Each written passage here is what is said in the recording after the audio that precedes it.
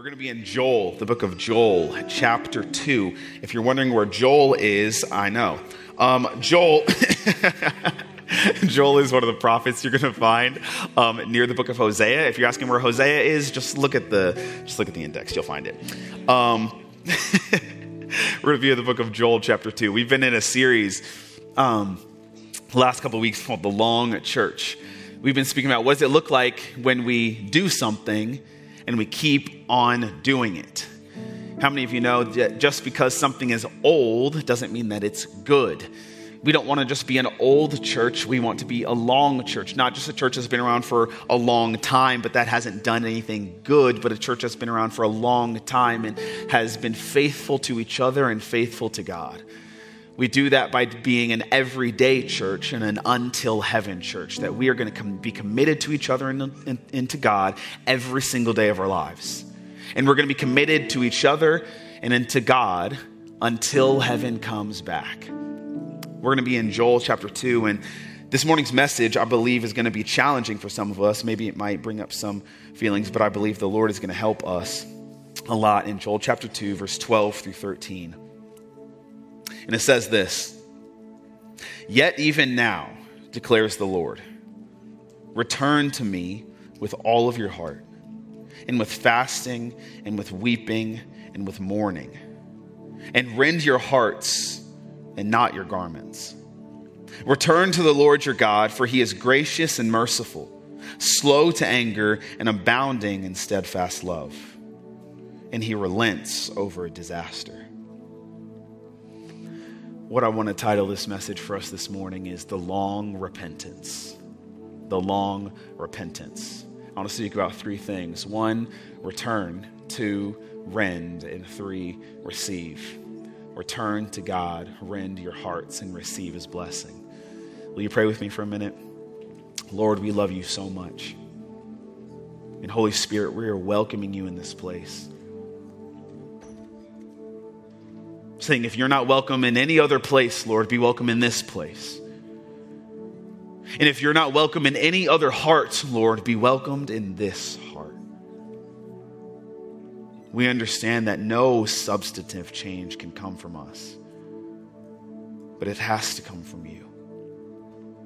And so we acknowledge you, we welcome you, we ask you, God, to do what only you can do. Father, we love you so much. And more importantly, you love us. Holy Spirit, would you empower us to live, look, and love more like Jesus today than we did yesterday. In Jesus' name we pray. Amen. Amen. The long repentance. The long repentance. Repentance might be a word that doesn't sit well with some of us in the room. Maybe when you think of repentance, you think of somebody standing on a street corner with a big sign yelling at people with seemingly very little love. Maybe when you think of repentance, you think of how it's been used against you, or maybe you felt like it was this thing to get you to change just your actions because someone didn't like what you were doing. Or maybe you see repentance as this kind of like embarrassing thing that I don't really want to touch because it's a sign that I did something wrong.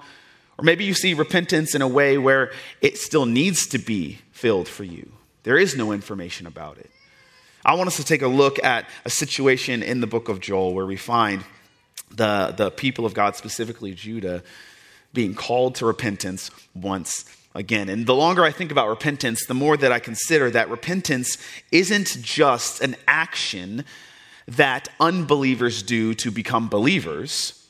Repentance is a practice that believers do every day to follow Jesus. Some of us believe that repentance was that thing I did so that I got saved and now I'm good. I repented from my sin and now I follow Jesus and I'm fine. And that absolutely is part of it, but that's definitely not the end of it. There is a daily act of repentance that has to go on in the life of every single believer. Why? Because we see in the scriptures that God has called the disciples, the people of Israel, and even the church today to a regular and consistent repentance.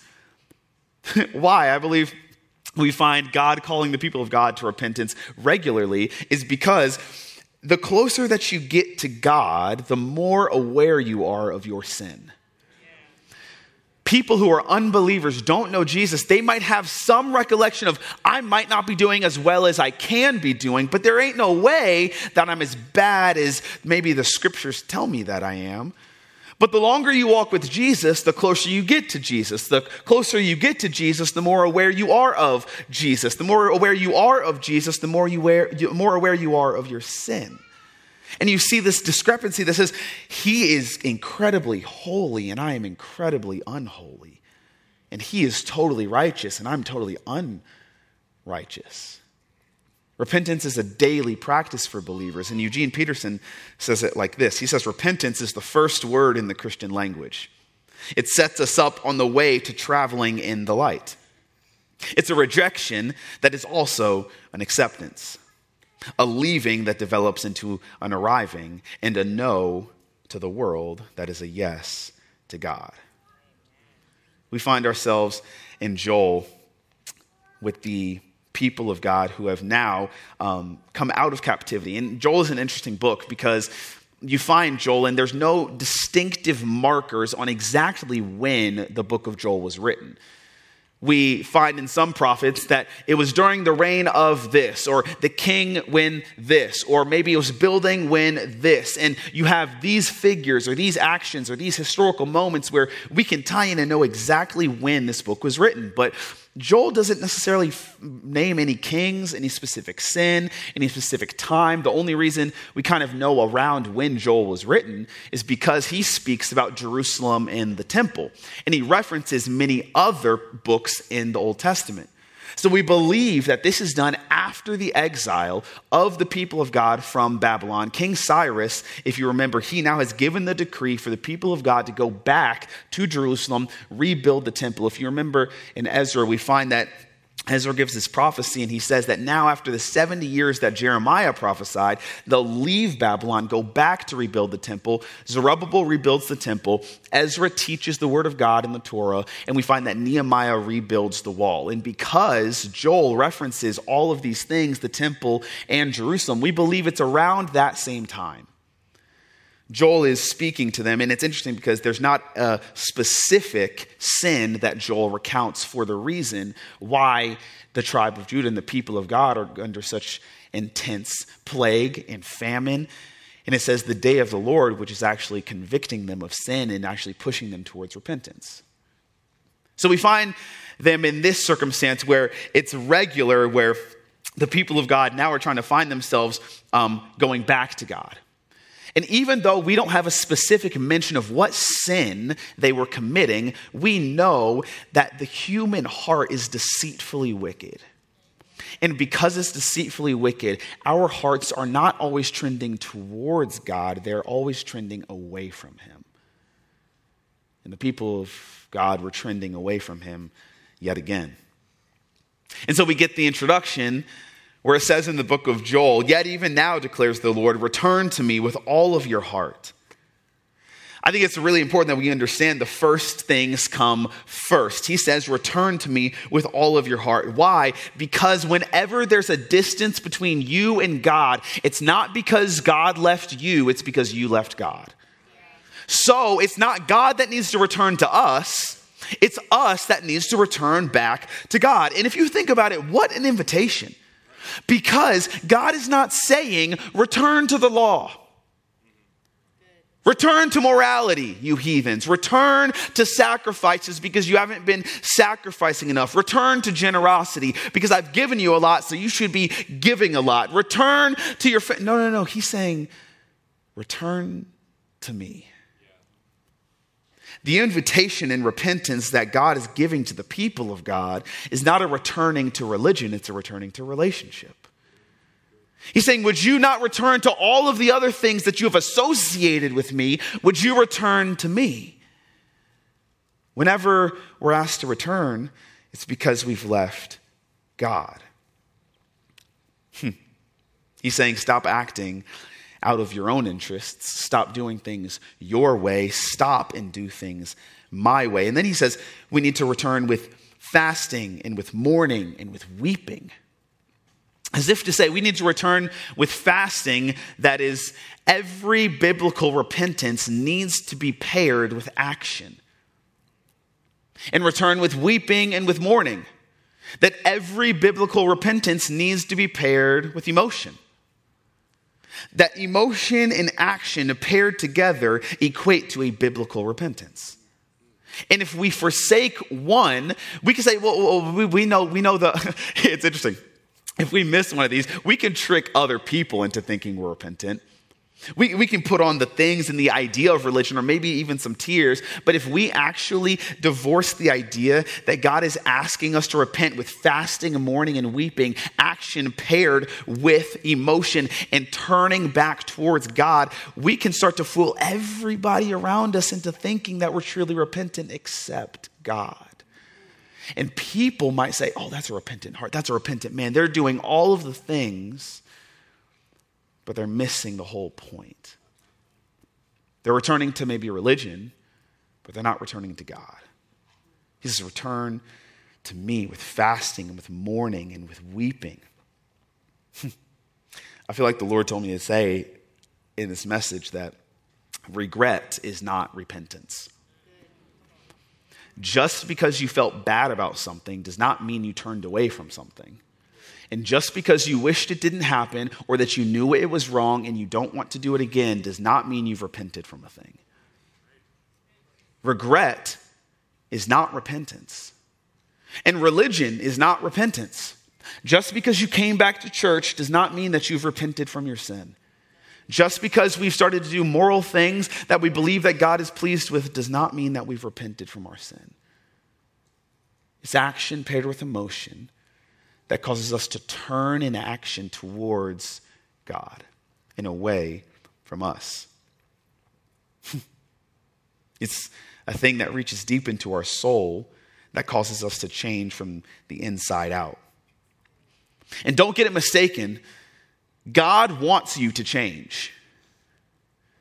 There are a lot of maybe circumstances in our minds, culture, and world where we think, no, just stay exactly as you are. You are perfect just the way that you are. And if I could lovingly tell you that is not true. You are not perfect just the way that you are. You are loved just the way you are, absolutely. God loves you. He accepts you. He brings you into his family. But God does not leave you how he found you. God brings you in and he expects you to change. Not to change in any direction, but to change, to be formed, to look more like him. Whenever we approach Scripture, it is never right to approach Scripture thinking, or to approach church thinking, or to approach God thinking, how much of myself can I maintain? It is always saying, how much of myself do you want me to give up? Because it is never me that God wants to maintain. He wants to form me to look like him. Return to me, he says. If you remember in Genesis, one of my favorite families, Abraham, Isaac, and Jacob. If you remember in Genesis chapter 30, around that time, we're going to look and give a little expose of the life of Jacob. If you remember him, he was the son, Abraham, Isaac, Jacob. Jacob had a brother, twin brother named Esau. Esau was the older brother. And when you find and look at this family, it was a dysfunctional family if you've ever seen one. And as you see this family, you see that Jacob was not supposed to get the birthright, but Jacob was the one who swindled his brother out of the birthright. He was the second born, and he wasn't supposed to get it, but he tricked his brother, actually just swindled him out of it because of his brother's time of need. Then what he does is he goes to his father, Isaac, who in his old age was pretty much blind, and he tricks his father, Isaac, out of giving him the double portion blessing. After he does that, Esau realizes, comes to his senses and said, that was a horrible deal. I just gave my birthright away to my brother. He doesn't deserve it. He just tricked my dad into giving him a double blessing. I need to go and get him. He's so scared. His mom's like, yo, you just got to go. Go out to your uncle's house and just stay over there. He leaves, runs away to his uncle's house. He leaves, and it says that Esau, the only thought in his brother Esau's mind that gave him any peace was the thought of killing his brother Jacob. Now, your family might be crazy, But your family ain't that crazy. It says the only thought that made Esau feel good was killing his brother, his twin brother Jacob. He runs away, goes to Laban's house, spends at least 14 years there, marries Rachel, marries Leah, a whole different story. Then actually leaves Laban because it kind of didn't turn out well. Jacob was blessed. Laban was kind of mad. He leaves, goes to a river, and it says in Genesis 32, he finds himself all alone. Why? Because he realizes now Esau is coming back after him. He hasn't talked to him in years, and the last thing he heard is the only thought that made him happy was wanting to kill Jacob. He sends his wife over to one side of the river, another wife over to the other side of the river, 2 wives. Oh my goodness. He sends them all away. He's by himself, and then it says that he wrestles with a man, the angel of the Lord, until the morning. Angel of the Lord touches his hip, changes him forever. His name is changed from Jacob to Israel. Then his brother Esau comes after him. He sees him. Jacob, I assume Israel, is like, I'm about to die. This is game over. But what Esau does is he says, brother, I missed you. I want to bless you. Here's some goats. Here's some servants. Go in peace. I love you. Israel is changed forever. And it's interesting, I tell that whole story to say, because Jacob went through a lot in his life. I mean, family struggles like you've never heard of. And Jacob never changed through all of it. Jacob was still the guy who took and swindled and cheated and lied and usurped and just managed to grab everything that he wanted when he wanted for his entire life. It wasn't the disappointment from his father in tricking him into giving him a double blessing that changed Jacob. It wasn't the consequences of tricking his brother into giving him his birthright that changed Jacob. And it wasn't even the fear of losing everything when he was all alone that changed Jacob. It was an encounter with Jesus that changed Jacob. And some of us still believe that disappointment, consequences, and fear are good motivations for change when they've proven to be false. How many of us still think sometimes, maybe if I'm so disappointed, I won't do it again. I don't want to disappoint everybody around me, so I'm going to change. Maybe I don't want the consequences of my actions to influence the future that I really want to have, so I'm going to change. I don't want to have the risk of losing everything I ever worked for, so I'm going to change. All of those things are worldly motivations to get us to change, but they don't stick. The only thing that changed Jacob wasn't disappointment, consequences, or fear. It was simply having an encounter with Jesus. You see, God wants to change you. And God wants you to change. And God doesn't want sin to break you. It's not that he lets you go through all these things so that you're broken. God wants you to be broken over sin. He wants your heart to break over sin. And Jacob encountered the person of Jesus, and he was changed forever. What I'm believing for us today is not that you would confront God about your sin, but that God would confront you about it. Because if you look in Genesis 32, it's the weirdest sentence. It says this: left alone, Jacob was, and a man wrestled with him until the break of the day. Where did the man come from? He just woke up and started wrestling? What I would love to happen in this service is you said, I didn't even come in here wanting to change. I wasn't looking for change. I was looking to be encouraged. And all of a sudden, a man shows up in your life and you are wrestling with him. He changes you. Your name is changed. Your identity is changed. And now from here on out, you didn't even come in here looking for anything to change, but all of a sudden you encountered a man.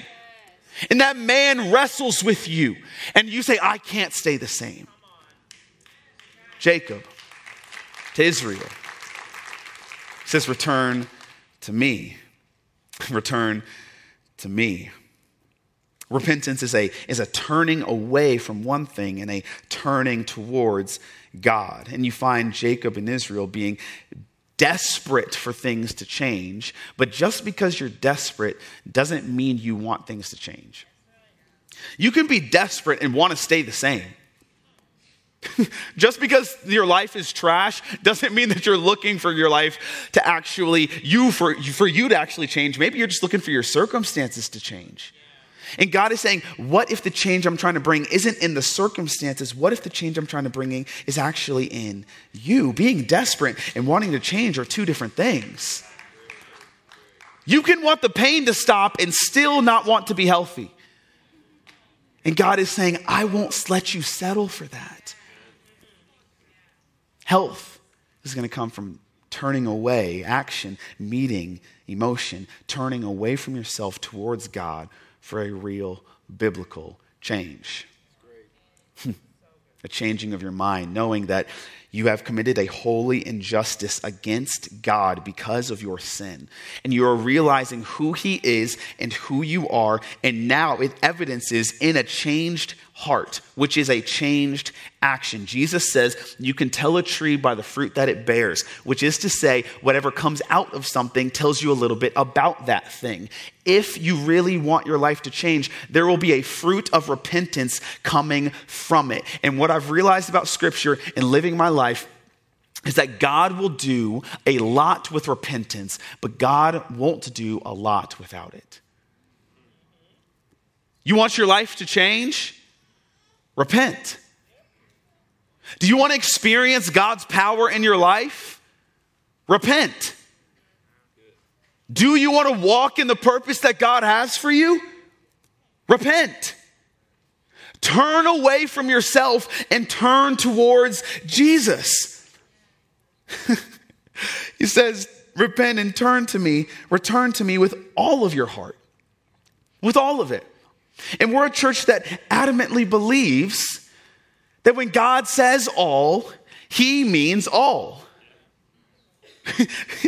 This is one circumstance. Whenever you see all in the Bible, return to me with all of your heart. The great commandment, love the Lord your God with all of your heart. Maybe you find in Proverbs, he says, trust me in all of your ways. Whenever you see all, God means all. And these are circumstances where God is saying, I value quantity over quality.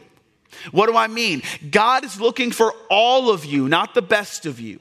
And some of us reserve giving God some of us because we don't think it's good enough. We don't think that he'll want it. And let me tell you something. When God says all, he means all. He's not saying, wait until I get better and then I'll present myself to you. I'm going to clean myself up. And then when I'm good enough, God, then you can have me. No, he's saying, I want every broken part of you, every hurting part of you. I want every mangled part of you. I want every part of you that you don't like about yourself. He says, return to me with all of your heart, with weeping and with fasting and with mourning. He's saying, return to me. And then he says, and rend your heart and not your garments.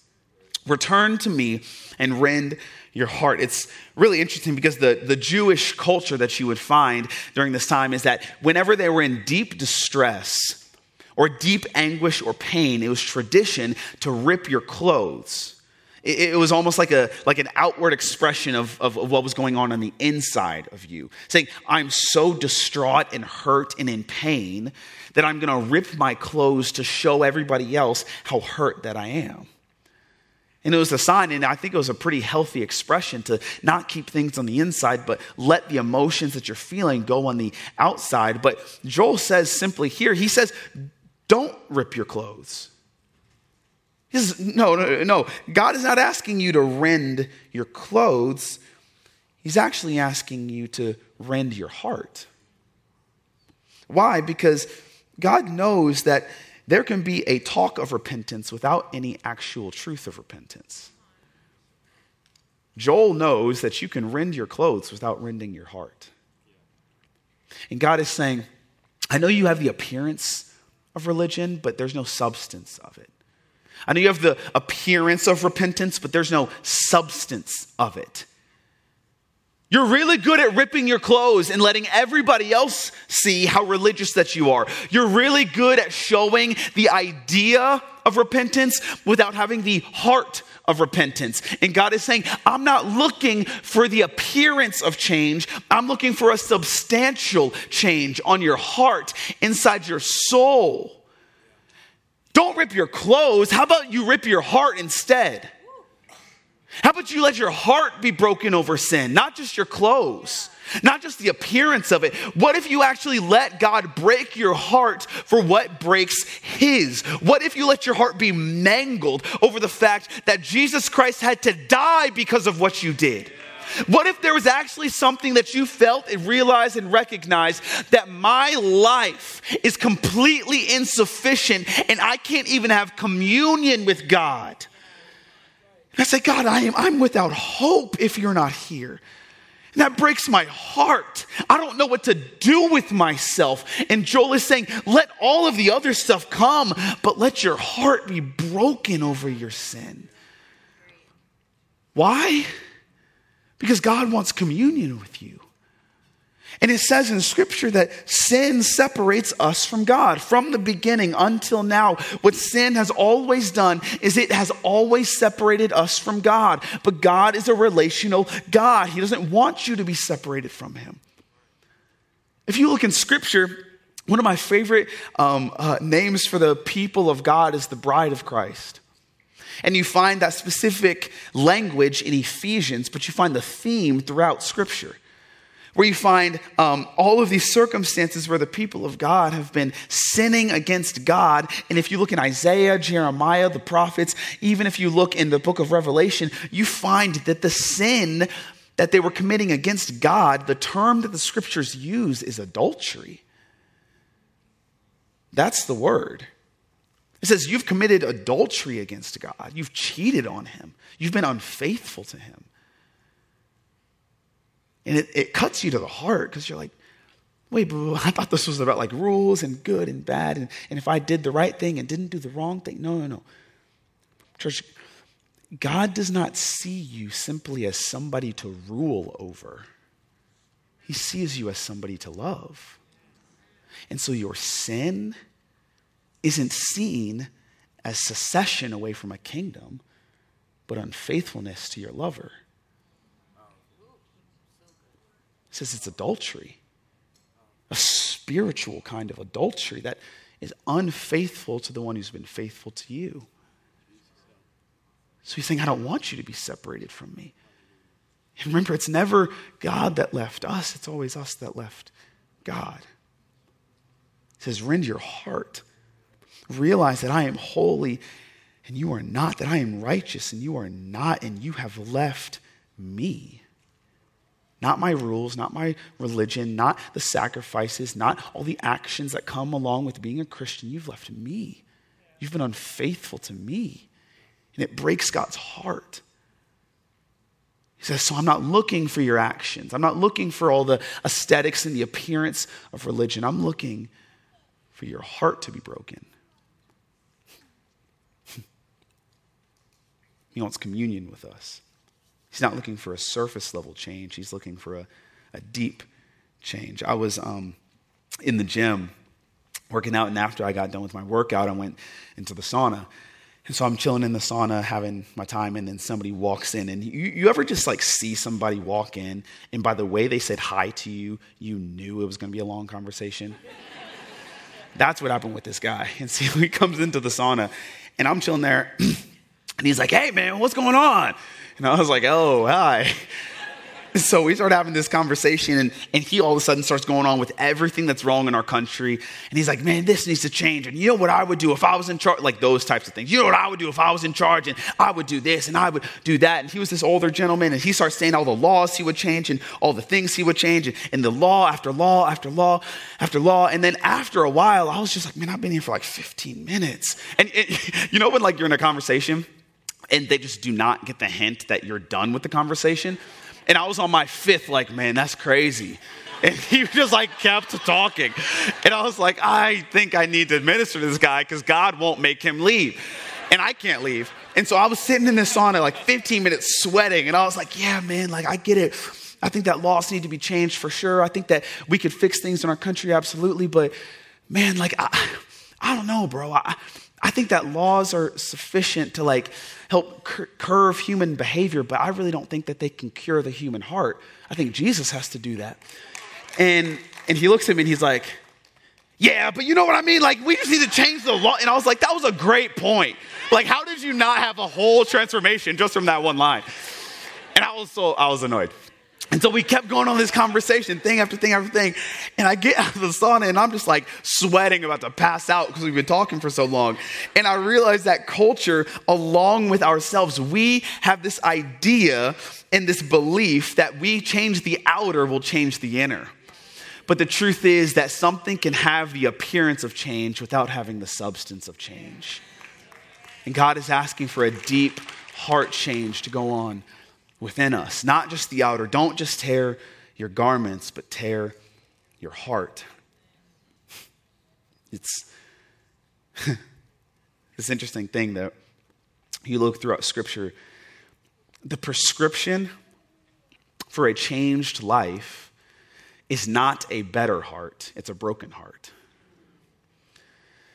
God is not asking for you simply to be better than you were yesterday, or for you to try harder than you did last week, or for you to be a better person than you were last year.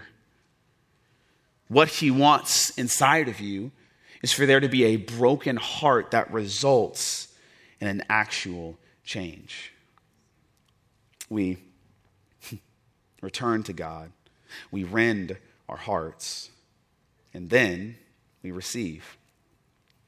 It says in the Scriptures, rend your hearts and not your garments. Return to the Lord your God. For he is gracious and merciful, slow to anger and abounding in steadfast love. And he relents over disaster. You see, repentance comes with a reception. You're going to receive something from God. And I fear that there are some of us in this room who still believe that the thing you're going to receive from God after your repentance is an angry God, a condemning God, one that's shaking his fist at you and saying, how dare you? What were you thinking? You know better. I trusted you. Like, I gave you. You were the guy. You were the girl. You fell short again. Or you said you wouldn't do it last time, and now you're doing it again. And some of us still feel like God is a God who is strictly just judging, condemning you. And the reception that you're going to get from your Father is one of condemnation and rejection and saying, how dare you? But you look in Scripture, and that's just not there. I mean, you see, he says, when you return to the Lord your God, for he is gracious, and he is merciful, and he is slow to anger, and he is abounding in steadfast love, and he would relent over disaster. Church, what if the reception, and what if God isn't trying to get you to receive fear and judgment and condemnation? What if he wants you to receive mercy and grace and love and compassion? You know, in the Scriptures, it doesn't say that it's his rules that lead us to repentance. It doesn't say that it's fear that leads us to repentance, or that it's morality or even blessing that leads us to repentance. If you look at Romans chapter 12, you're going to see the continual theme of Scripture where Paul says it's actually his kindness that leads us to repentance. It's not a God who's looking at you maybe like others have looked at you because of your sin and your shortcoming and your failure and your error and your wrong and your sin. He doesn't look at you the way that everybody else looks at you. He says, if you would come to me, I would do the work to change you and to redeem you. I don't know where we've gotten this idea that repentance is something to be embarrassed about. No, repentance is the active work in the Christian life that says, God, I'm not enough. And I need to come to the merciful one, the gracious one, the one who's full of compassion, and the only one who can redeem me. Church, would you stop taking the role of redemption and putting it on your own shoulders? Saying, I need to clean myself up before I get to God. I can't let God see me like this. That's exactly what Adam and Eve did in the garden. We're going back to our roots. And we're saying, I need to fix it. I need to hide from him. He can't see me like this. I knew I shouldn't have done it, and I did it. He told me not to do it, and I did it. I said I wouldn't do it again, and I did it again. And he's going to be so mad at me. No, what if he's a loving father who meets you with grace and compassion and loving kindness and says, child, stop putting all the weight of redemption on your own shoulders. Would you let me redeem you? Would you let me change you? Would you return to me with all of your heart so that I can do the work of changing you? You know where we get this language? He's gracious and merciful, slow to anger and abounding in steadfast love. You know where Joel gets that? He gets it from Exodus 34. People of Israel have been brought out of Egypt. They're about to go into the promised land. Moses is on the mountain receiving the 10 commandments. They've experienced miracles and the plagues, and their foes have been defeated, and they get into the wilderness where they're about to go in the promised land, manna and water from a rock and miracles. Moses goes up, he comes back down. Within a few months, they built a golden calf and started worshiping that instead of Yahweh. Moses is livid.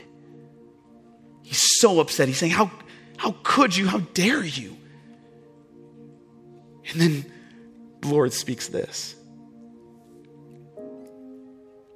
He's gracious and merciful, slow to anger and abounding in steadfast love. And he relents over disaster. As if to say, maybe you're sitting in this room and it's the morning after your greatest failure. Maybe it's the morning after sin. Maybe you're still feeling the weight and the conviction of your sin. Maybe you just built your golden calf and you know you shouldn't have. And you know what God's response to you is? Come here. I'm full of love. I'm full of grace. And I'm full of mercy. And I'm slow to anger. And I'm full of compassion. And if you would stop doing it all yourself and come to me, I would change you into being who you've always wanted to be and who I have made you to be. What if we are a church of long repentance? It says every single day, Lord, I'm going to come to you with emotion paired with action, turning away from myself and towards you, that you might change me to be more like you. It's the long repentance.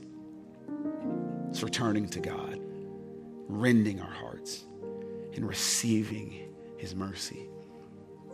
Would you pray with me? Lord Jesus, we thank you that you're a merciful God, that you do not give us what we deserve, but you withhold your wrath from us because you've already poured it out on the person of Jesus. That he who knew no sin became sin for us, that we might become the righteousness of God in Christ Jesus our Lord. And this is not a pass to keep on sinning. We find Paul speaking in Romans, Lord, where he says, because grace abounds, should sin abound all the more? He says, by no means. By no means. But this grace that we've received from God ought to promote us towards living rightly towards our King. And Lord, we're asking that you would convict us of sin. Would the man meet us right now and convict us of sin? Turn us away and turn us towards, that our lives might be changed for the purpose of you and for your glory and for our good. because you're compassionate and you're loving and you're gracious.